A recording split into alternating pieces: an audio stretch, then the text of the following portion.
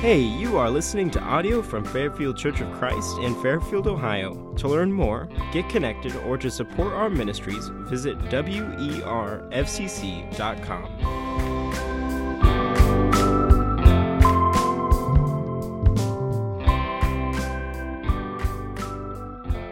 Any place in your home that needs cleaning up? What? I didn't come and look at your house. I didn't know that. You know what? In the next couple minutes, I'm going to talk about cleaning up, and everybody's going to be looking at somebody else and saying, yeah, you need to start listening to this guy, okay? We have things that we need to clean up in our home. I don't know about you, but I can walk into rooms and go, how did it get this way? And who brought this in? And now I don't have children I can blame anymore, so I can only blame Denise. So the reality is, what got us to this spot, and where did these things come from, and why are they here? And it doesn't matter if it's a garage, a shed, a bedroom, a basement, or let's just go small and go a closet. How many closet doors can we not close? Really? The door won't close. Why? Because we can't get it all in there. Something needs to change. A new cleaning needs to happen. Now, there's a thing called hoarding, which is actually a disorder. And some of you have actually watched the program that kind of brings to light these people. And we say these people like it's not us, right? I just talked about what closet doors don't close, right? We all have things we don't need. Hoarding is an ongoing difficulty of throwing away or parting with possessions because you believe you need to save them. You might not know when we might need one of those. We kind of do that life, right? You may experience distress at the thought of getting rid of those items. You gradually keep and gather a huge number of items regardless of their actual value. Hoarding often creates extreme cramped living conditions with only narrow pathways, winding through stacks of clutter. When there's no more room inside your home, the clutter may spread to the garage, vehicles in the yard, and other storage areas. Some people have mild cases of hoarding. Others have more severe. But there's no question that it impacts your life. And you're not sure that you want to be there. But here's what I would challenge you today with. We have been given, and we have discovered this over the last 2 chapters, a new life in Christ Jesus. And from that new life, we need to do some cleaning up because of that. Now, there's some cleaning up that he's already done. And I'm grateful for the cleaning up he's done. But there's a part that he does, and we're going to find out in chapter 3 of Colossians that there's a part that we do called sanctification. Good time for us to clean up. And when we do, we kind of find these piles, right? We create the piles. We watch the show, we know this deal. They're the things that you retain, the things that you keep. They're the things that you release, that you let go of. You might throw them away. And then you have these things that are remembered that you want to keep because you remember them. And then there are things that are reinforced and that you want to invest more in. This is something I want to make sure it stays here. It's a good time for God's people to take an inventory of their walk with the Lord. Followers of Jesus have been given this life. And what's it mean in the job that we need to live out? So we're going to take a close look at this passage from Colossians chapter 3. Again, we're going to look at it a little at a time. Please, please, please, stop thinking about somebody else who needs these words. Please, please, please. These are words that each of us individually need to address in our own life. And so I'm going to ask you to kind of hold the mirror up as we take a look at it. And again, we will look at all of Colossians chapter 3. So just hold that, and we're going to stop and look at little sections of it so that we make sure we capture it all. And this first one that I want to look at are in the first 4 verses of chapter 3, and it is the changes that happen in new life. The changes that happen in new life happen because, as we're going to see, because of Christ Jesus. 1 through 4, things that need to be retained, things that we need to keep. Look at verses 1 through 4. It says, since then, you've been raised with Christ. Set your hearts on things above, where Christ is seated at the right hand of God. Set your minds on things above, not on earthly things, for you died, and your life is now hidden with Christ in God. And when Christ, who is your life, appears, then he who will appear with him in glory. I love that verse 4. When Christ, who is your life. I guess the first question I'd want to ask, is he your life? I mean, is he the thing that you live life for? What needs to be retained in this moment? Making sure that something's kept and it's secured, and we keep it in the keep pile. We keep it in the safe pile. Without question, Colossians is talking about us that Christ is supreme, that he's preeminent. He's above all of the other things that we have. We've spent the last several weeks talking about that, but in this chapter, we're looking at what we need to keep and what we need to let go of. This is a retaining moment. And so what we find are some things that we need to retain, we need to keep, and there are three of them that I found that I think we need to look at. First off is the focus. We need to retain the focus. We see it in verse 1 and 2 that Christ Jesus is the thing that we need to focus. I don't know how many of you remember an old show. You can actually watch it on YouTube still, called Candid Camera. We like that show. I like that show because it was like this first moment of us taking a camera and not telling anybody it was there. And what they wanted to do was to actually catch people in the act of being themselves. They weren't trying to do anything weird. They were just trying to catch them in the act of being themselves. So in this one particular episode, there's this busy sidewalk, and this guy is standing there looking on the ground. And so they're filming from another area. He's looking on the ground, and he starts to try to find out what's going on. And then he starts to get down on his hands and knees like he's looking for something important. And what happens is a lady comes up, and she starts to see that he's looking for something. And without asking him what he's looking for, she gets down on her hands and knees and starts looking for it too. And slowly but surely, 6, 8, 12 people now, all looking on the ground, helping this guy find what they do not know what they're looking for. And then the guy, this is the great part, stands up quietly, backs out of the scenario so that we leave these 12 people looking for something that nobody knows. What a horrible trick to play on them. But people acting and behaving, getting caught being themselves. And here's the thing. I wonder if we look this intently after Christ Jesus. So intently that we're searching and helping other people to search, helping other people to find. Our focus needs to be on who he is. And again, in Christ, we find these in the first two verses. In our Christian life, we are known for what we're looking for. What are you looking for? As a Christian, what are you looking for? I would hope that it would be that you're looking for Christ. Because when we look at the verses, it says that we've been raised to new life in Jesus, and we're told to seek those things that are from above. The verb seek is a present tense imperative mode. Not because I'm an English major that I can tell you that. Someone else did the business of that, and I can tell you. For me to explain that makes sense to me. Present tense imperative mode means that we are in the continuing spot of seeking him. We don't seek him once, we keep seeking him. We keep looking for him, and we keep these things which are above. In verse 2, it tells us that we need to set our mind on things above, not on things of the earth. So we're to focus our thoughts and our minds on heavenly things, not on earthly things. And when we do, they're going to bring him glory. So the second thing I would say that happens in this text is not just a focus, but there needs to be a funeral. There's a funeral that happens. We read about it in verse 3, and then as we get to verses 5 through 9, we'll talk about what that funeral actually looks like. We understand that the fact that we need to put some things to death. Jesus put some things to death on the cross, but after that, we still need to put some things to death. This is us doing that. He did his part, we do our part. He did justification, we do sanctification. That's our work that we do.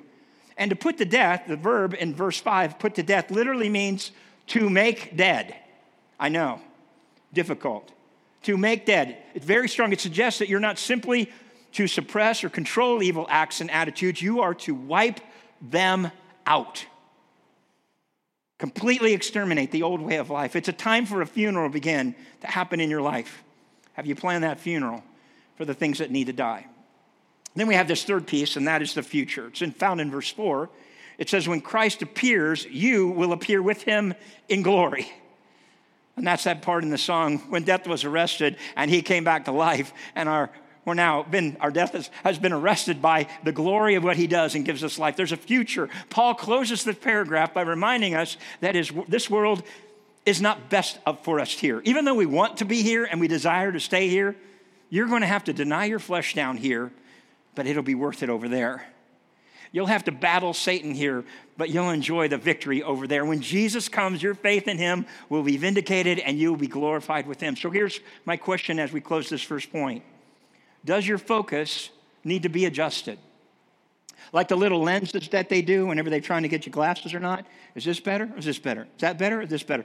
You need to get yourself back into focus again because we get blurred vision. Tired of tripping over the stuff in your heart? Going, who put this here? And why is this here? And then when you ask the question, you find out you were the one. You brought it here. You put it there. That's why you keep tripping over it. Those are kind of those duh moments. And we're going to find that as we take a look at this text.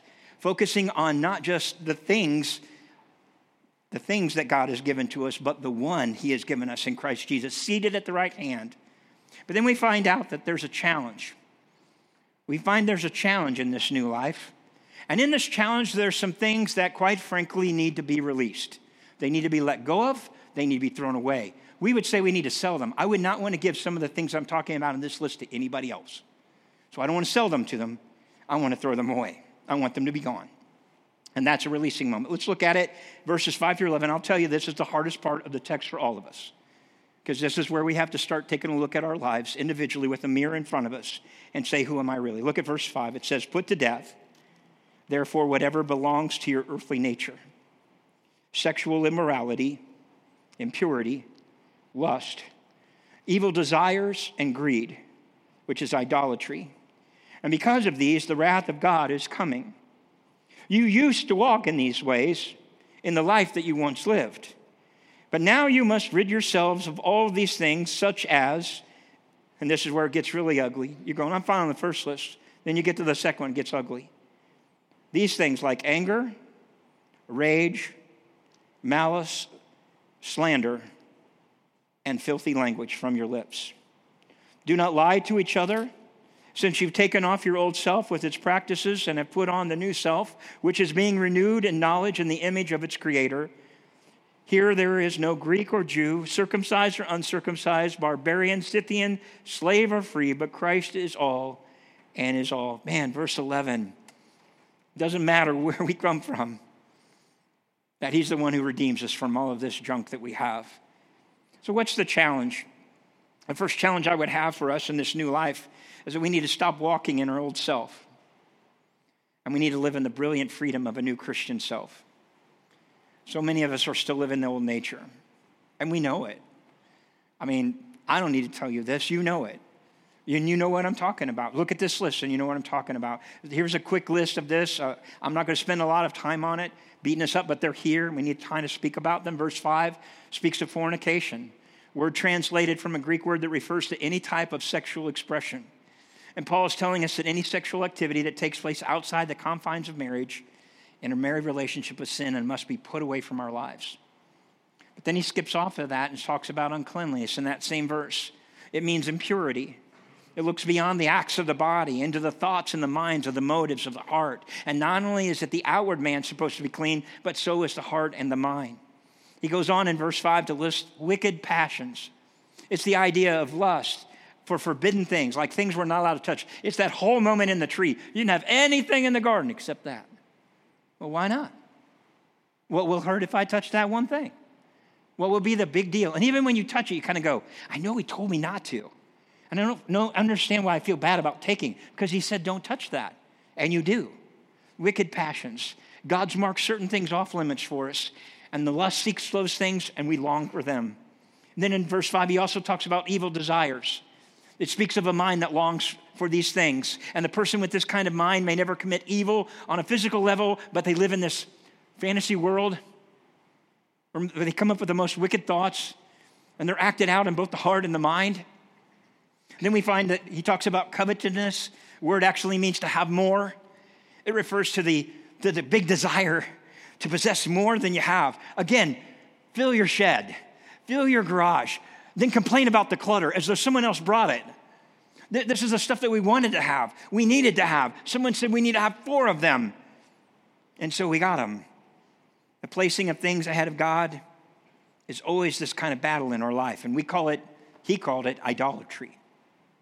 Then we go down to verse 8, and the list changes. This is where it gets really complicated for us. I don't think it is, but we make it complicated. Verse 8 says anger. Anybody not dealing with that one? Everybody got that one under control? No angerment issues that you have of any kind, never come out in any way. It refers to this deep, smoldering bitterness. It's an anger that dwells in the heart and makes the angry person hard to deal with. You know who I'm talking about, right? That angry person is hard to deal with. They tend to lash out at both words and deeds. And then we have the word wrath. This word wrath is the word that refers to anger that boils over. It speaks of sudden explosive outbursts of anger. Then we have the word malice. This is anger mixed with a desire to do harm, to focus on anger, take the focus off the anger. And when malice is involved, the angry person strikes out to do damage to another person, however they can get at misrepresenting them. Slander refers to slander that's directed toward God and toward other people. We slander others when we insult and we belittle others. Man, are we a smart aleck generation of people. I mean, we slander people on a regular basis, not even recognizing that we do it. It happens in gossip all the time when we put others down behind their backs. He speaks in verse 8 of filthy communication, refers to abusive speech. It speaks of words that are thrown around in an attempt to hurt and wound someone. They actually happens when people say things they should not say in a moment of anger. And we get to this one in verse 9, lying. When we lie to one another, we're using the tool and the tactic that the devil has given us to use. He is the one who taught us how to lie. This characteristic has no place in the life of a child of God, but nonetheless, we need to put it off. But then we get to verse 10 and verse 11, which are great pieces of soothing the moment. A Christian is to put on the new self, it says in verse 10. The new self. Now, can I say this? I can't have a new self without Jesus. I don't know how to have a new self on my own. He's the only one that can give me a new self. I can't get it from a book. I can't get it from a video. Can't get it from a TED Talk. I'm not going to get it from a worship song. I can only get it from him. And it's a part that I would draw you probably to the Lord's Supper today in verse 10. Because verse 10, one more time, while you pull your communion out right now, it says this. And you put on the new self, which being renewed in the knowledge in the image of its creator.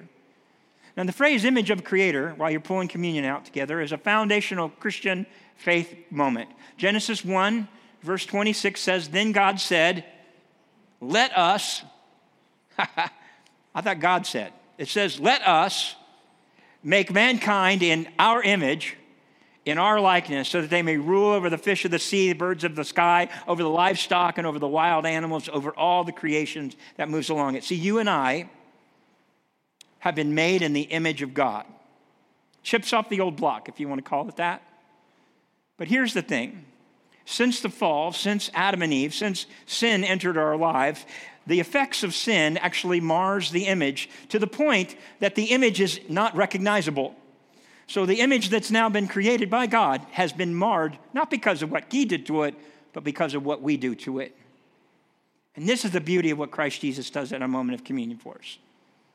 He comes in and changes the image back to its original form so that it looks the way that God created it. That's amazing to me. That what I messed up, the messed up part of the marred image that I created out of this chip of the block that I was made in his image, he comes in, he cleans it all back up, and he says, look, just like you had it before, just like you created it to be. Because of the blood and the body of our Savior, your image is made completely restored in the face of God. You have been made new. Hebrews 10 verse 14 says, For by one sacrifice he has made perfect forever those who are being made holy. See, Christ finished the work on the cross, paid the penalty for your sin, the past action that you created, and the Father now views you through Jesus' substitutionary atonement, as Danny was reminding us. His holy and righteous, those who are being made holy, and those believers who are being remade in the image of Christ Jesus.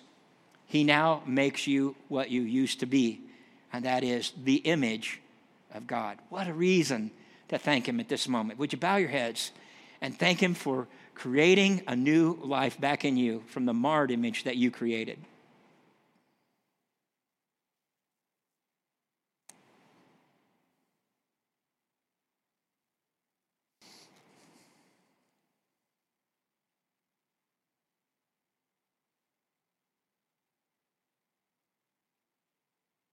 Lord Jesus, we come now thanking you for the sacrifice of your own Son, so that the image that you created us to be in front of you has been restored. We have damaged that image along the way. We've created the mess that we have. But we thank you for the salvation and redemption that we have and the newness that we have. Thank you for Scarlett as an example of that today in our worship day. One more has now found themselves recreated back into that image that you created for us at the very beginning. So thank you for restoring us and making us new, making us a new-natured person because of what it is you did through the cross.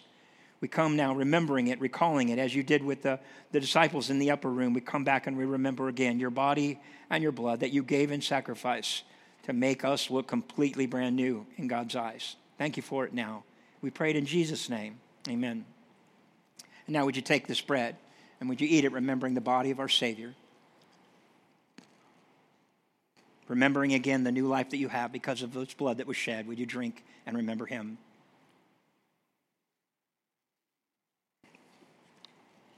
Thank you, Lord Jesus. So I would just challenge you to check yourself. Like that's really simple. But it's an examination, quite frankly, that needs to take place in our life every day. Are you serving anything other than God? That's a question you can ask every day. Daily ask yourself, what needs to be released by me? The checking helps to balance and discover what else I need to find in myself. Because sanctification, quite frankly, is a process. And the beautiful part about all of this sanctification part is while we're all here on this planet, we're at it until he comes back for us or until we don't breathe anymore. Like we're responsible for it until that moment. Because God is still at work in all of us. I don't know about you, but I'm still a construction site with yellow tape cautioning everyone to stay away. I come up with some of this list all the time, and I'm like, why am I still angry? Why am I still there? But then I remember through Christ Jesus that he's transformed. He transformed us into God's image. That he's renewed our spirits and our minds, according to Ephesians 4:23, that we grow in the knowledge of the Word of God, are transformed by the Spirit of God to share in the glorious image of him in 2 Corinthians chapter 3:18, that God transforms us by the renewing of our minds, Romans chapter 12, verse 2, and he involves us in the study of God's Word because we find out that the truth actually sets us free in John chapter 8, verse 31. So I would ask you the question, do you need to lay down some things? Do you need to release some things? Do you need to get that pile and say it needs to go away? How can you be victorious over the sin? One step you can take is to starve the fleshly appetites. Like a smoker or drug addict trying to get off of stuff and going, you know what, tomorrow I'm throwing it away and I'm done with it. Now I want you to know the first few days, first weeks, it's like craziness, right? But if you starve what it is that you know your appetite wants right now and you just cut it off, it's going to be difficult at first, but it's one of the ways that you can do it. A second way you can do it is to overcome it by overcrowding it. You fill it so full of life that all the positive things, that evil has no place to be able to reside in it. In other words, you fill your garage, your shed, your living room, your bedroom with all of the greatest things of God. There's no room for any evil in here. It's so full of him, there's no space left. That would be my way of allowing it to happen in your life so that the things of this word, the word of God, that sin cannot gain a foothold in your heart. Then we come to this third piece in our text today, and it's where we find that there's your character. Your character finds new life. You find that you're changed. You're who you are isn't who you used to be. And there are some things that need to be remembered. And as you clean, you kind of come across something in the room that reminds you of something else from another time. We were cleaning a closet not long ago. Found ourselves crying over the things we were pulling out of that closet. Little tiny jackets from little tiny boys that used to go little traipsing around in our room. An old jacket, an old sweatshirt, an old hoodie from Aunt Dot. All stuck in our closet, like I'm going to wear it. But I know she did. And so you have these memory moments, right? They're great memory moments. They might be in a tragic way. You might go, I found the stain on the carpeting, and I remember where that stain came from. Like, I know who spilled it, and I know who was there, and I know what I said when it happened. And you kind of want to keep it because it reminds you of a better time, a better moment. Let's look, though, at verses 12 through 17 on the new character of things that we're to remember. It says, therefore, as God's chosen people, holy and dearly loved, clothe yourselves with compassion, kindness, humility, and gentleness, and patience. Bear with each other and forgive whatever grievances you may have against one another. Forgive as the Lord forgave you. And over all of these virtues put on love, which binds them all together in perfect unity. Let the peace of Christ rule in your hearts, since as members of one body you were called to peace. And be thankful. Let the word of Christ dwell in you richly as you teach and admonish one another with the wisdom, and as you sing psalms and hymns and spiritual songs with gratitude in your hearts to God. And whatever you do, whether in word or in deed, do it all in the name of the Lord Jesus, giving thanks to God the Father through him. A new character now gets placed back in the room that you just cleaned up. So what are some of the characterized things that happen in our life whenever we clean up the room? It's characterized by new deeds. Verses 12 through 15 tell us this. Once I change when I've been working out or working outside, I get it all dirty. I get sawdust all over me. I have dirt everywhere. I smell to high heavens. I take off the old clothing, and then I go right away and go, now what should I put on? Oh, I know. Why don't I put on the stuff that's just laying there on the floor? No, not my best choice. Why do we want to go back to that? We want to put on new things. And what are the new things we put on? Because just like we heard in the Old text, it says put off or take off these things. It means once and for all, take it off. Don't keep taking it off. Take it off and leave it off. And the same thing would be put it on and leave it on. What are the things we put on? One would be the fruit of the Spirit. New life, energized and led by God, always show the proof of God's spiritual presence. Galatians chapter 5, verses 19 through 25 makes this whole list back up in our face again, because it will itself be in every area of our life. Do you let these things, do you let goodness come into every area of your life? Do you let kindness come into every area of your life? Or you just save it for a few people? Why not bring it into all the portions of your life? Here's another thing, the forgiveness of people. It's an ugly text in verse 13, isn't it? Nobody likes talking about forgiving other people. One of the hardest things we have to do is have to forgive. Why? Because we want to forgive like Jesus forgave us. And we go, there's no way I could possibly on this green earth forgive like Jesus forgave. I'm not asking you to forgive the entire world, just the one who's in your world. And that's complicated for us. When Christ reigns in our heart, there's no room for grudges, there's no room for grievances, but only forgiveness. And start with the people that are absolutely the closest to you. And I don't mean just the ones that are sitting in the room with you here, although those are the ones I'm talking about. We have the most trouble with forgiveness with the people we're closest to. We struggle with it. It's weird how I can forgive a neighbor for some grievance he had with me. I don't even know who he is, or even if he knows Jesus or not. I'm like, hey, no big deal. Hey, somebody around here, I'm holding on to it for years. Somebody in my family holding on to it for years. Who do you need to forgive? Verse 14, here's another piece of the characteristics of what happens in our deeds. The fragrance of the Savior starts to come out in verse 14. We start to smell like Jesus. You know, when I pull out Aunt Dot's jacket, I can't help but do the whole, put it up to my face. And I can smell her. Now, what's the fragrance of a Savior for you? Love. That's what this verse says. You want to smell like Jesus? That's his scent. That's what he Febrezes on his life, and he wants us to have on ours.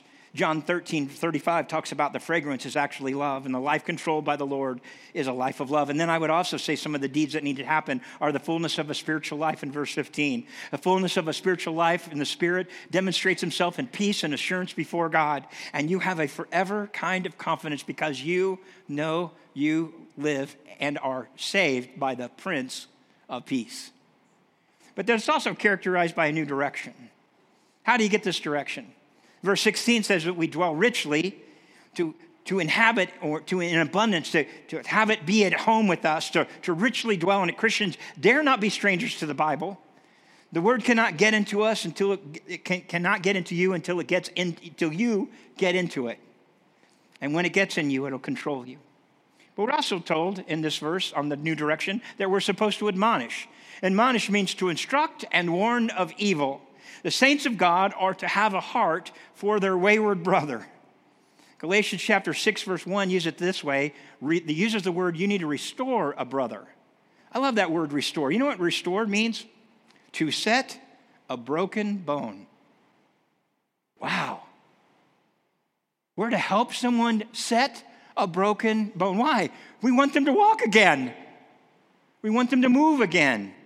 But then we also find that you're to have a heart of praise, filled with a new man that's in control. You see yourself different. Every now and then it'll dawn on you that Jesus has done for you and that he's the best thing in your life. And all of a sudden you find yourself smiling going, what? What are you laughing at? I'm like, I'm just thinking about how good God is, how great he's been to me. But it's also characterized by a new decision. Verse 17 tells us about that decision. No longer are you interested in pleasing the flesh, but every decision is based on whether or not it brings glory to the Lord. And such is the life controlled by the new man. How does that happen? A decision with our words happen. You find that you control your tongue when you live out a new man day to day. All of a sudden your speech is changing and you don't say some of the things you used to say. Get mad at some of the things you used to get mad at. There's a decision in your ways as well.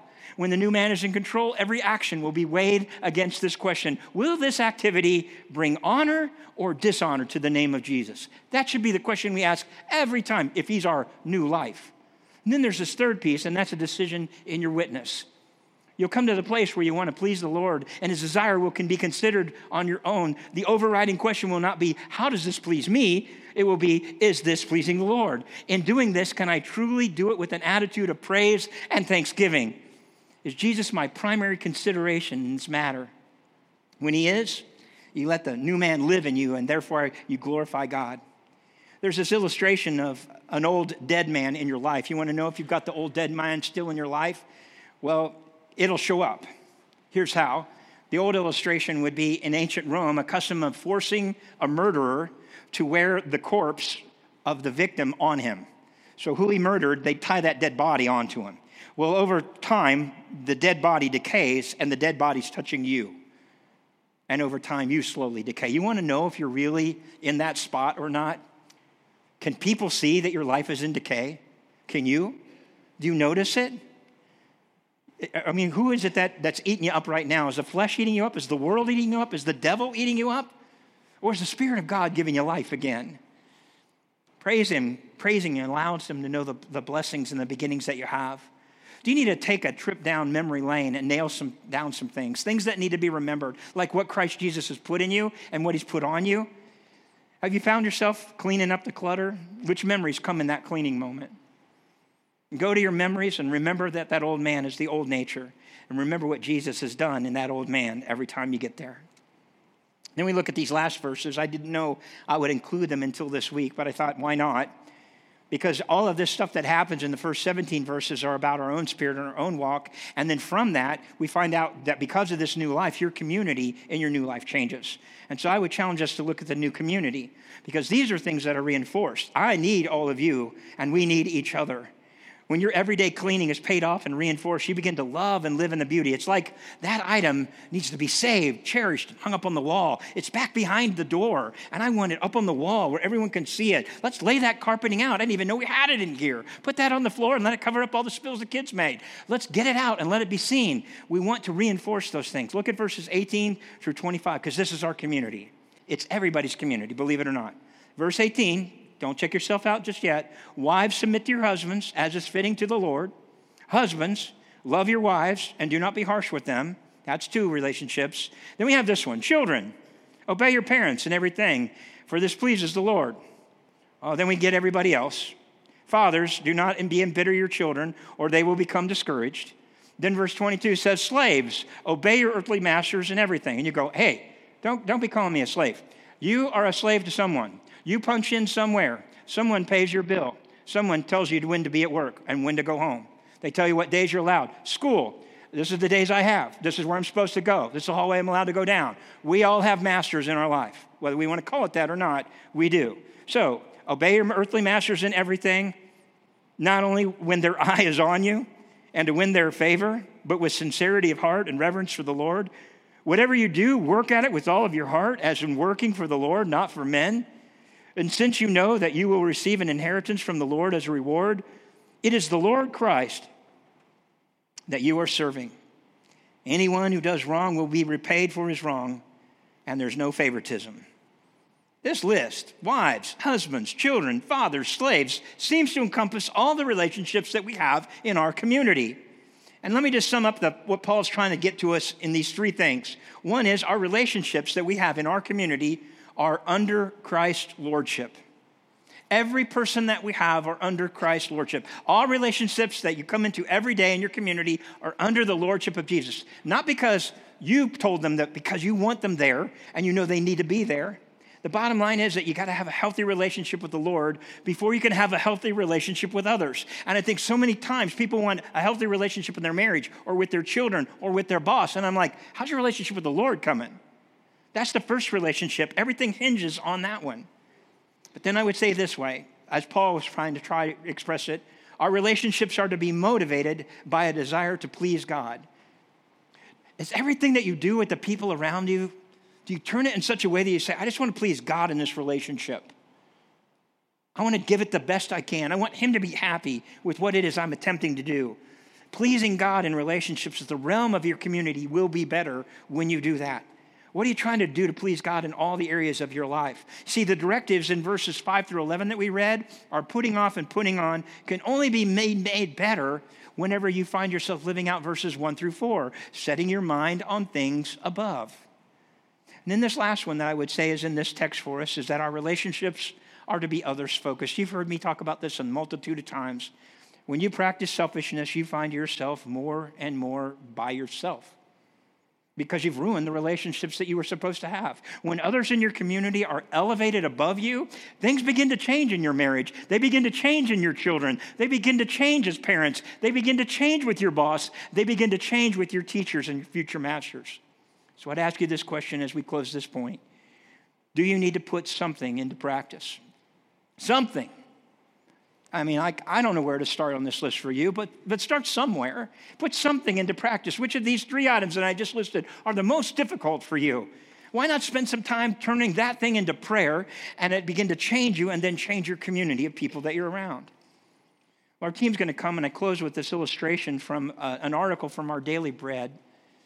It was written this way. An article in a San Francisco newspaper reported that a young man who once found a $5 bill on the street resolved that from the time on, he would never lift his eyes while walking. You know that whole deal. I found $5. I could find 20. I could find 100.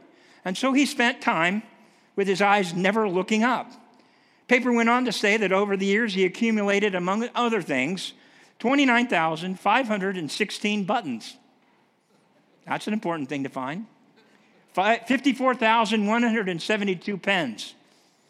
12 cents, he actually found, a bent back, and a miserly disposition. He also lost something. The glory of the sunlight, the radiance of the stars, the smiles of friends, the freshness of blue skies. And I'm afraid that many Christians and many non-Christians are like that man.